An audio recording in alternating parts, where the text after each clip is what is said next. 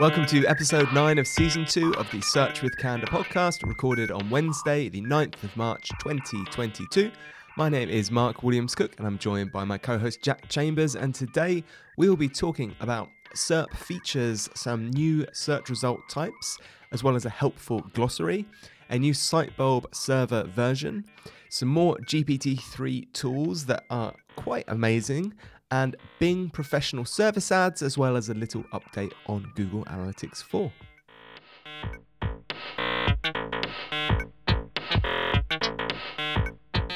Search with Candour is supported by Sistrix, the SEO's toolbox. Go to sistrix.com/SWC if you want to check out some of their excellent free tools, such as SERP snippet validators, on-page analysis, hreflang validation, page speed comparison, and tracking your site's visibility index.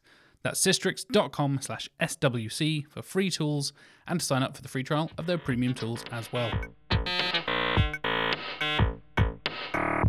So we'll kick off the show talking about some SERP features, shall we, Mark? Yes, I love a good SERP feature. Don't we just? Us SEOs bloomin' love a SERP feature. And there's a fantastic glossary written by Paige Hobart, the head of SEO over at Roast. We'll put links, as always, in the show notes. If you go to search.withcandour.co.uk, you can find the links to everything we're going to talk about on the show. But we'll start off with this lovely little glossary. And it is a really nicely presented, interactable list of pretty much every SERP feature you could possibly want and possibly think about, and even some you probably haven't heard of. And initially this came up when we were talking about SERP features for a client the other day, and I know you were looking at something, Mark, and you found a SERP feature, and I was like, aha, I've just found this SERP features glossary. I found it on there as well. Yeah, there was. I hadn't seen it before. It was a research carousel. So it was for a client that sells mattresses, and Google had a little carousel. So when we talk about SERP features, we're really talking about anything pretty much that isn't like a traditional organic results. So it could be featured snippets, could be PAAs, or in this case, this carousel where it said research, and then it had different kind of guides to researching mattresses. And I hadn't actually seen it before, so I went through that whole, oh wow, have I found something new? And then I better not mention it on Twitter because I'll get told that it's actually like 3 years old. It's been around for years, Mark. Haven't you been paying attention? Yeah. The usual crowd, yeah. Barry will be straight there with not new. So I asked in the safe place of the office first to see if anyone had found it. And yeah, you came back with this guide. And actually, Paige has done a really nice job here because there was quite a few, not quite a few, but there was a couple of actually SERP features on there that I wasn't particularly aware of. Like I think like the SOS one, a couple of others like that. Yeah, there's the obvious ones I'm sure a lot of the listeners know about, featured snippets and FAQs and all, Google Hotels, Google Flights if you're in that kind of industry as well. But even going through to more specific stuff like knowledge cards for sports and knowledge panels for specific brands, going through like places and map packs. You see map packs and stuff all the time and all that kind of thing. It's a brilliant list, and almost 50 of them in total. And yeah, you can dive and have a look. There's little examples there. There's even gauges of how much impact they have on the SERP itself and how useful they think it will be in terms of, using it for your SEO and PPC strategies and all that kind of stuff. And yeah, highly recommend checking that out if you are wanting to learn a bit more about SERP features, or like Mark, you saw something recently and thought, I've never noticed that before. They can give you a little bit more information in that glossary as well. One thing I will add in on the show notes, just because I found it really interesting, it's a slight tangent, was actually about mattresses. So when I was having this discussion, so we're actually helping someone on a client that sells mattresses, and I was saying to them, do you know how competitive this sector is? And they were new to kind of this sector and SEO, to be honest. And I pointed them towards an article, a really interesting long form story. As I say, I'll put the link on the show notes. It's on fastcompany.com, and it's this story that was posted in 2017, all about the mattress wars between various affiliates and just how much money and SEO effort went into mattresses, because they're fairly high ticket items, Yeah, you're usually talking hundreds of pounds at a time, right? Yeah, I mean, this company we were talking to sells like £2,000-3,000 mattresses. Wow. And pretty much mattress or a car. You watch. Yeah, right. pretty much everyone needs a mattress. So like they're a good kind of affiliate, target. And I was showing them actually some of the competitors they'd highlighted that had, apart from doing a really excellent job with their on-site SEO, you could see all the clear signs from looking at the backlink profile of all of the content that had been done for years and years to attract links. And yeah, we'd backtrack some of the content like 5 or 6 years, I think, wasn't it? And oh yeah, it was even further than that. Yeah. I mean, and this was just saying to them, look, it's if you want to, because they're new in this country to the market, without saying who they are, but just saying, look, the water's pretty deep already, so you need to come in kicking if you want to stand a chance. But I'll post that story. It's just a really interesting, if you're interested in online marketing, affiliate marketing, SEO, it's a really interesting story to read about, kind of the dark underbelly of the affiliate side of stuff.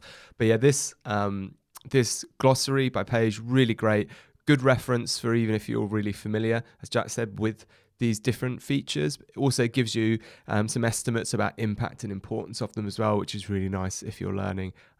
Link in the show notes. And kind of spinning off of that, funnily enough, talking of the has anyone ever seen this SERP feature kind of thing that happens on Twitter regularly, a tweet from Jonas Sickler flagged up on my Twitter the other day. He mentioned Lily Ray, of course, who has been on the show before, fantastic Lily Ray, and was asking about whether she had seen subdomains appear in indented search results before, and kind of went back and forth on Twitter a lot. I know Lily had said she'd not seen it, but a few people, specifically from sort of the very specific tech industry, very like focused on cybersecurity and support and things like that, where you often get that support subdomain coming into things, or a tech subdomain or something like that. They had seen it a few times before, but something to think about, something to feature. That might be featured more going forward. Yeah, I saw this and I kind of wasn't that interested in it, but I can see why people are talking about it, because I saw some people mentioning, oh, this is surprising that it's an indented result, because it's proof that Google doesn't treat subdomains as different websites, and that's sometimes cited as a reason as to why you should use subfolders over subdomains. But I do think if you're thinking about it literally like that, you are thinking about it incorrectly. Google's always said, look, we try and work out the relationship between subdomains and domains, and Google says, just do whatever's best. It doesn't matter if you use a subdomain or subfolder. I mean, again, in my own anecdotal experience in lots, and I know the plural. I know the plural of anecdote isn't data, but everyone I know basically has had better results with subfolders. There's been a few sort of fairly controlled experiments that have shown that. So I don't think it's the correct way to think about it, to say Google treats them subdomains as different websites. But I believe there is a stage Google has to go through to work out if they are connected or not. Because there's got to be internal links, right? There must be possibly some hints there, I would think. I know Lily mentions that in one of the replies, like rather than treating it as a separate site, the Google following the internal links and kind of understanding the relationship between the primary domain and the subdomain, and trying to understand where that's coming from and how that is relevant to that page.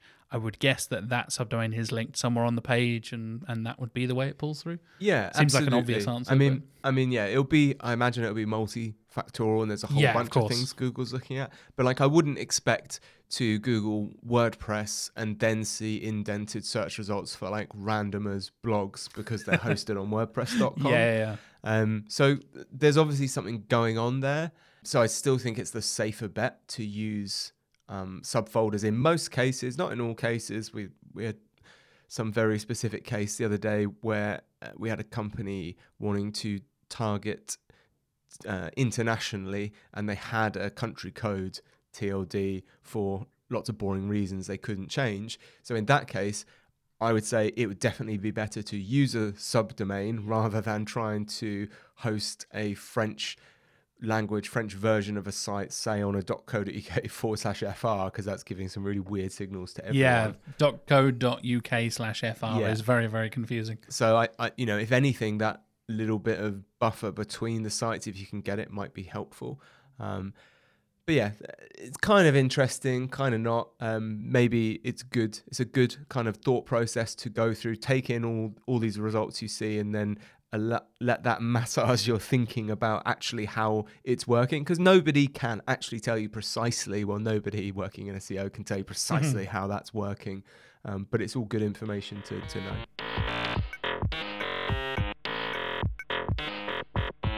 Sitebulb server version is something I would like to talk about that I just saw just actually before we decided to record this today.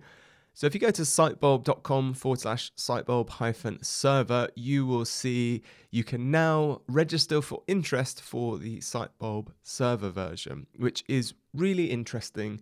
So we've covered Sitebulb obviously a lot. They sponsored our season 1. We had Patrick on the show in episode 68 who talked all about SEO site audits. He talked about the history of Sitebulb and just how it came about, the tool. So you can go listen to that if you want to know more about kind of Sitebulb in general. But what interested me here is Sitebulb for us as an agency is obviously it's a desktop-based SEO tool. We've got cloud-based software as a service kind of SEO auditing tools as well, different horses for different courses, different tools for different problems, because some of the inherent issues with desktop tools are to do with scaling and how many sites you can do, what you can actually use your computer for while it's doing that. And Sitebulb had a little bit of or kind of ways around this in that they did things like scheduling, so you could leave Sitebulb set up on a computer and it could run a scheduled crawl maybe overnight. But what they're doing with this server version is quite different. So the Sitebulb server version, what it's designed to do is run on a dedicated server machine, and ideally I do mean a server, not kind of the old Dell laptop you've got in the cupboard. Chuck a laptop in the cupboard, exactly. Yeah, so I actually, Patrick was kind enough to have a quick chat with me as well this afternoon before we recorded this, just to give me a little bit more information. So I asked him actually about, well, what do you recommend that people would run this server version on? And he said that they will obviously release some recommended specs, but we're talking about 128 gig of RAM, Windows Server Edition computer, a couple of terabytes hard drive, ideally SSD. It's the kind of thing normally if you'd rent a server, it's going to cost you maybe £100-200 a month. Okay. Which may sound a lot. Yeah. But then actually, if you're paying for some of these higher end cloud crawling tools, you can easily get into the hundreds or actually, over £1,000 a month. For these tools. If you're thinking about millions and millions of URLs, multiple sites at once, you're really, really doing it at a large scale. It really does. The price also scales with that as well, essentially, yeah. Yeah, that's kind of the hook, right, of the SaaS tools, which is like, oh, wow, this looks cheap and powerful. And then by the time they've stapled on all the bells and whistles, the invoice at the end, as I know, is quite a lot bigger. So what's different with the server version of Sitebulb is basically you have this version running on your server, and with any Sitebulb Pro desktop version you can connect to this server version. So there's a little icon and you can literally click on it and it will essentially kind of magic up all of the audits and settings on the server version on your local machine as if you're running it there. Your team, anyone in your team can connect to that server. I really like that idea of being able to, because I know you and I have talked about this before, Mark. I did a crawl back when I first started at Candour, my first time using Sitebulb when I joined Candour, and you were like, oh, send me your crawl. And I was like, how do I do that? I was like, okay, you can export this file, send me over, I'll run it on my version, blah, blah, blah, blah, blah. Having a whole team or even like international teams being able to access is one thing. Sounds really, really useful. Yeah, I mean, even now, sometimes I do crawls at home and then I have to export them and take them into work, which is kind of annoying. Yeah. I know some people are using remote desktops to run them on a server, but again, you've got to then transfer that export, which can be quite big. Yeah, they can. Locally, which can be tricky again over RDP. The other cool thing though is not only can your team all connect to that, but your Sitebulb Pro desktop can connect to multiple servers, meaning if you have clients, which you likely do if they've got an SEO team that have Sitebulb, they can run this server version and you can log into their Sitebulb and actually then see what crawls, what audits they've been doing. So it's a really nice way. There's that whole kind of thing in programming, the dry thing, the don't repeat yourself. And I think that's what's making this really nice, which is you're not all having to repeat the same crawls, especially if it's 500,000 URLs. That's hours of crawling wasted. The other features to the server edition of this is you can crawl up to 5 million URLs. So that's pretty much all but the very biggest sites. They literally use bbc.co.uk on the example yeah, on the example video on the page there. And you can do, which you can't do on the current Sitebulb, you can do concurrent crawling. So the current Sitebulb, you can put in, say, 5 sites to audit and it will queue them up and do one at a time. With this version, you can actually audit multiple sites at once. So again, obviously, if you've got a server with a big old chunky internet connection, because that's what you're going to need, this is a really good way to scale up Sitebulb if you've got lots of clients or if you've got really big sites. So really excited about that. There's no launch date on the site. I did kind of ask Patrick a few times, and obviously they don't want to promise like a specific month, because he gave the best response when I asked if it's going to be ready, which is basically when they're happy with it.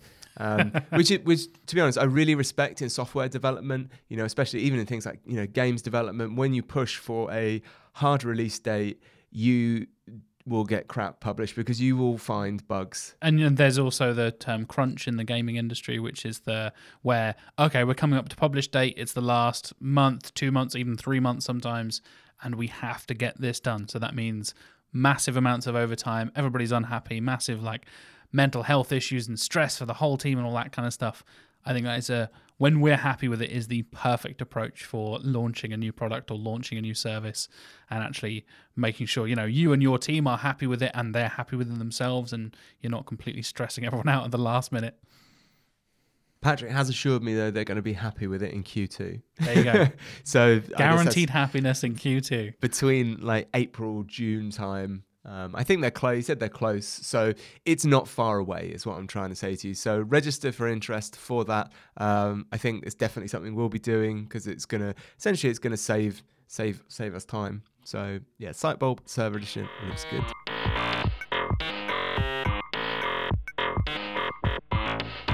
In the last episode, we covered a really neat GPT-3 regex tool made by Danny Richman. Actually, I hadn't realized at the time, Danny's published a few different tools that are powered by GPT-3. I saw yesterday a palette chooser, which you can basically enter any word, brand, object, and it will generate kind of a color matched palette for that. Oh, so you cool. can put children's bedroom or snowed forest or something like that. And it does a really, really good job. But one I wanted to cover, because I was dead impressed with it, which basically is apparently my default response to anything with GPT-3, is he's released a Google Sheet that is really easy to use, which is an emotional goal and copy generator. So what is a emotional goal and copy generator when it is at home?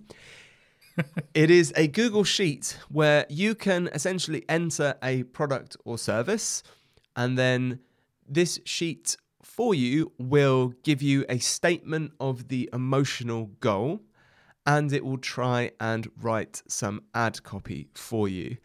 Now, the emotional goal thing itself, I think, is really impressive, because I think that's actually something easy to, if you're not experienced at writing ads, to kind of breeze over and not actually think what is the core thing here. So in Danny's example video, he types in Safari Vacation as the kind of product or service. GPT-3 has a little think, and it says the emotional goal is to experience the wild. Which I think, for a computer, I'm like, well, yeah, I probably couldn't distill it any better than that. Yeah. And it came up with this goal-based ad copy. Safari vacations are the best way to experience the wild. Travel the most exciting places in Africa and come face to face with the wildlife. That's pretty spot on, isn't it? Like, maybe your safari isn't in Africa specifically, but it's kind of hard to argue with that result. Like, how succinct and how simultaneously succinct and specific it is seriously impressive stuff. And being able to do it, like you said, through Sheets, using OpenAI's GPT-3, doing that whole thing on to a larger scale as well, it's just really cool and really impressive.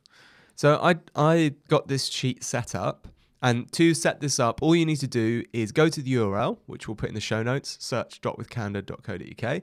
You need to go to OpenAI and get a free API key, which is as simple as just clicking sign in with Google to get an account, and then you can just click on API and there'll be an API key, and you copy and paste that into the sheet. So I tried a couple of products just to see what it'd say. So I tried, we were talking about mattresses earlier, so I typed in memory foam mattress, and our survey says our emotional goal was to feel comfortable. Which again is spot on. That's the main thing you want from a mattress, isn't it? That's the most popular answer from our audience. The goal-based copy was our memory foam mattresses are designed to provide you with a comfortable night's sleep.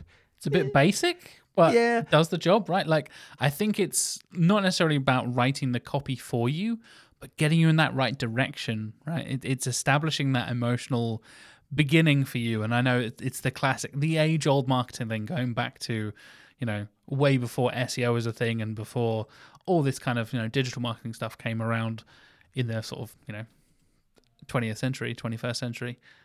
You want to make your customers feel something. You want to make your potential customers feel something about your products and about your service.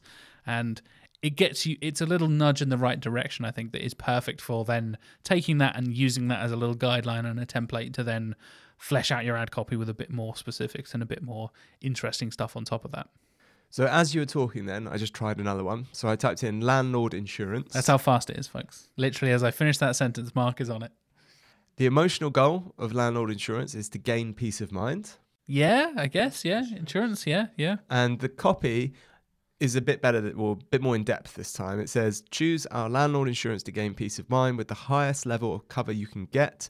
You'll be fully protected against damage, repairs, medical expenses, fire damage, and theft. Wow.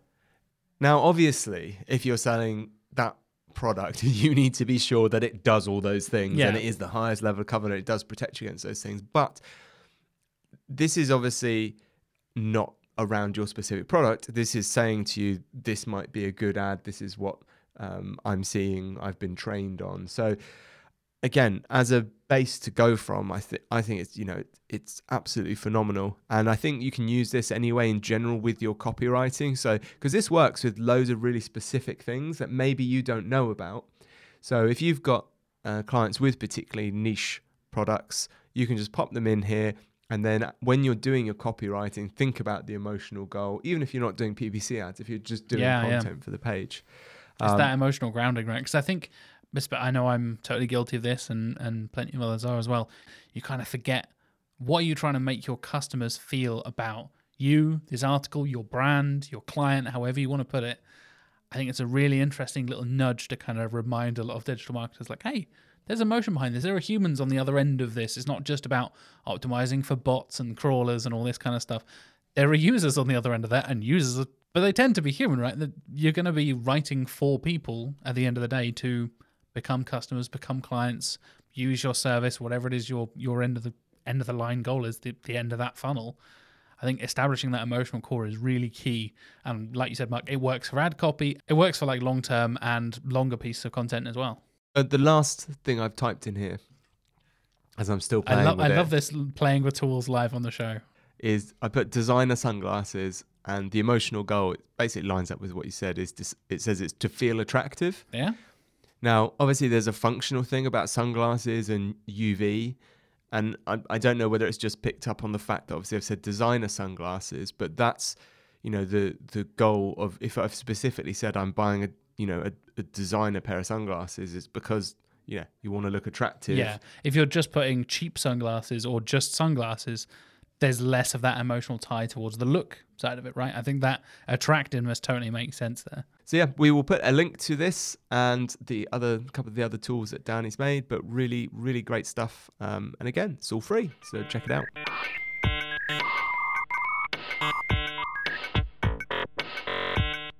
As I mentioned at the top of the show, we are sponsored by Sistrix here at Search with Candour, and I'm going to dive into a little thing that the wonderful people over at Sistrix told us about that is the keyword discovery side of things, and you can actually have a look at wider trends across the internet, and also if you have the social media plugin as part of the Sistrix overall package, if you have that part as part of your Sistrix license, you can have a look at what's trending currently on YouTube, what's trending on TikTok, what's trending on Instagram. And the main one, of course, I've been looking at is the SEO side of things, looking at the keyword discovery and the trends. Interestingly enough, whatever you do, football is on that list. Football is always popular no matter where you're searching, when you're searching. It seems like football is always a popular topic, and that doesn't surprise me. It's the biggest sport in the world, right? That kind of makes sense. But this is based on about a 7-day moving average, so the last 7 days, and it's specifically looking at things that have changed the most. So what is currently kind of creeping up and crawling up on that little graph there, you see where it was somewhere, now it's really getting noticed and really picking up speed on a lot of different websites and a lot of searches and things like that. So maybe something you can use to plan content if you're looking to be particularly topical with your trends you're covering on your site or with your client or something like that. Use the keyword discovery trends tool and have a little delve into there as well. And it's a little sneaky thing that you might be able to use to get ahead of the game, get on board of those trends, and you can actually see there's kind of a meter of how far that trend is, how hot that trend is essentially, and you can see how much it's trending at the moment and basically how hot that topic is. So if you want to be really topical and dive into something, and I know a lot of people doing outreach and PR, you need to be really hot on that stuff as it's happening and even just before it's happening, so you beat people to the punch there and you get that coverage. Highly recommend checking out the keyword discovery and trends part of Sistrix. As again, links in the show notes if you do want to go and use that, and if you have a Sistrix account, you can go and check that out directly from the links in the show notes.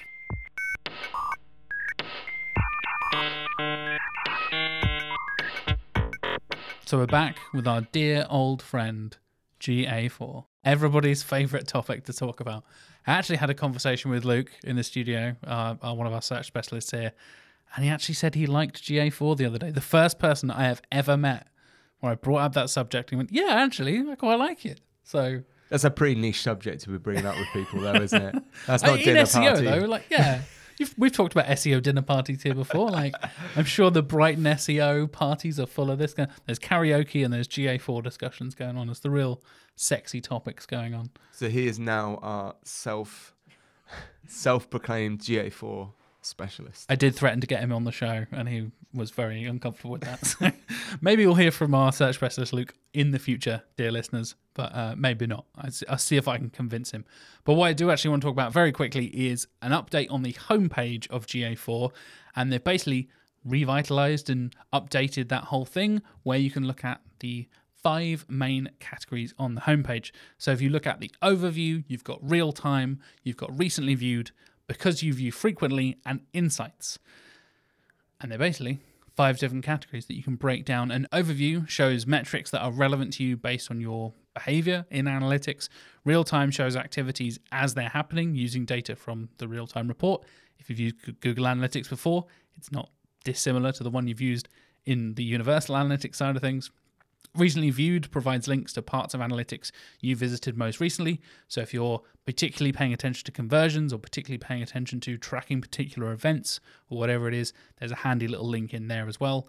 Because you view frequently shows cards you view often, and insights shows any unusual changes, emerging trends, and other insights about your sites and apps as well. So a bit more of a breakdown and a bit more detail coming into the GA4 homepage there.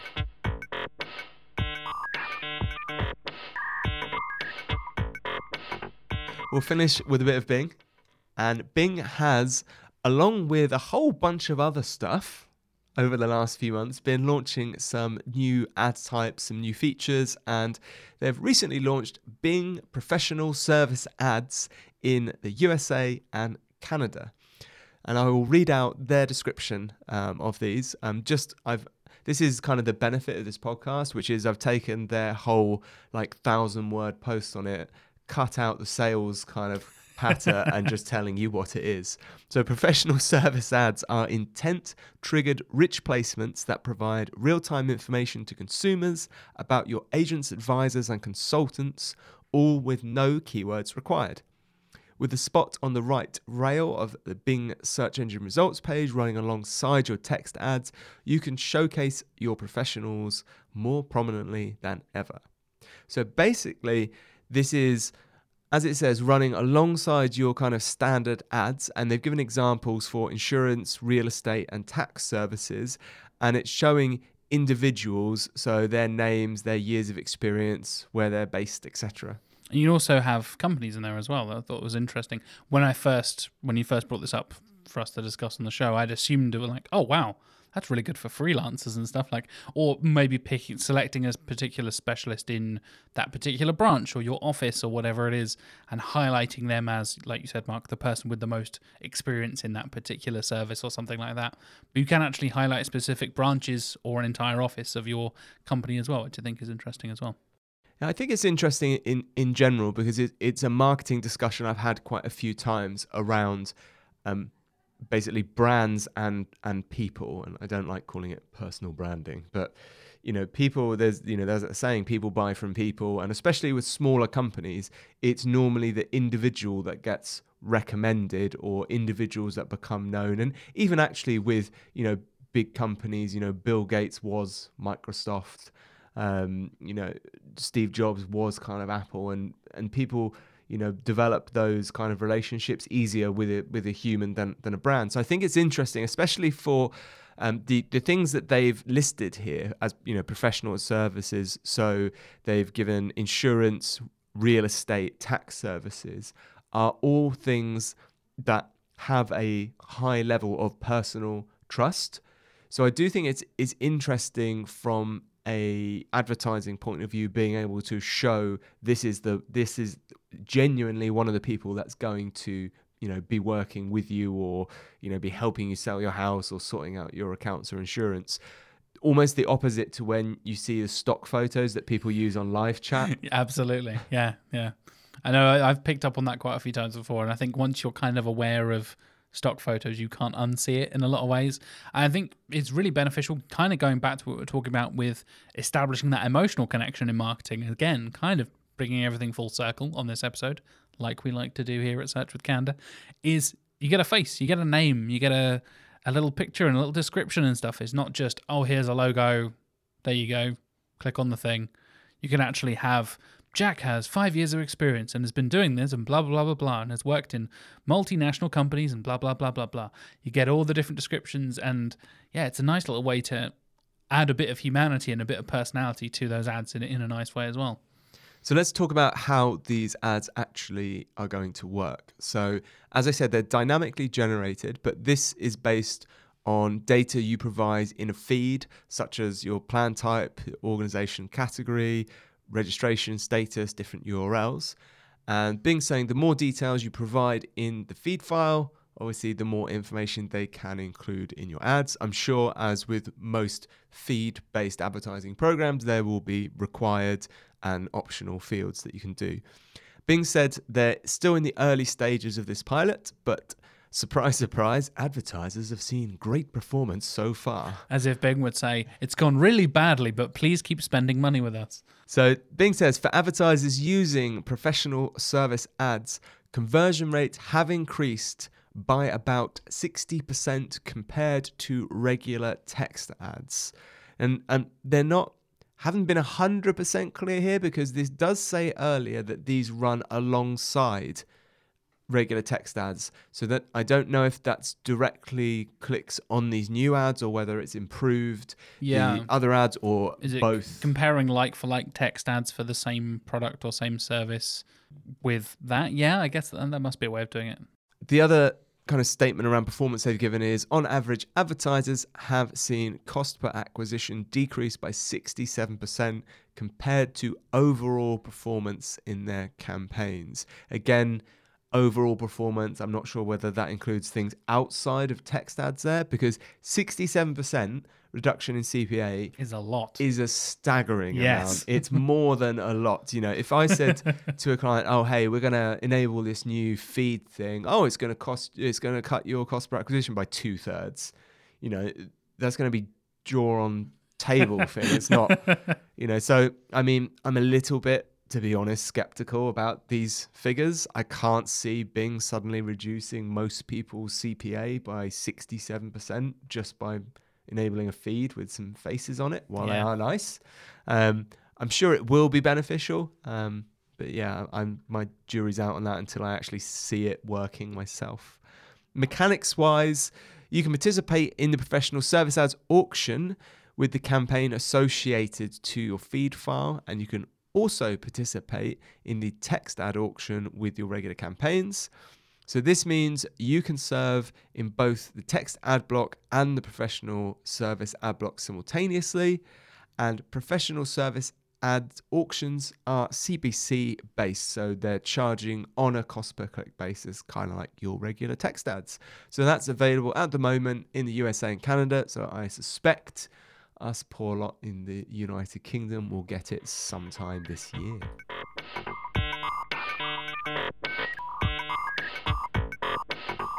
That's all we've got time for in this episode. I hope you have enjoyed it. Jack and myself will, of course, be back in 1 week's time, which will be Monday, the 21st of March. And until then, I hope you have a wonderful week and tune in for the next episode.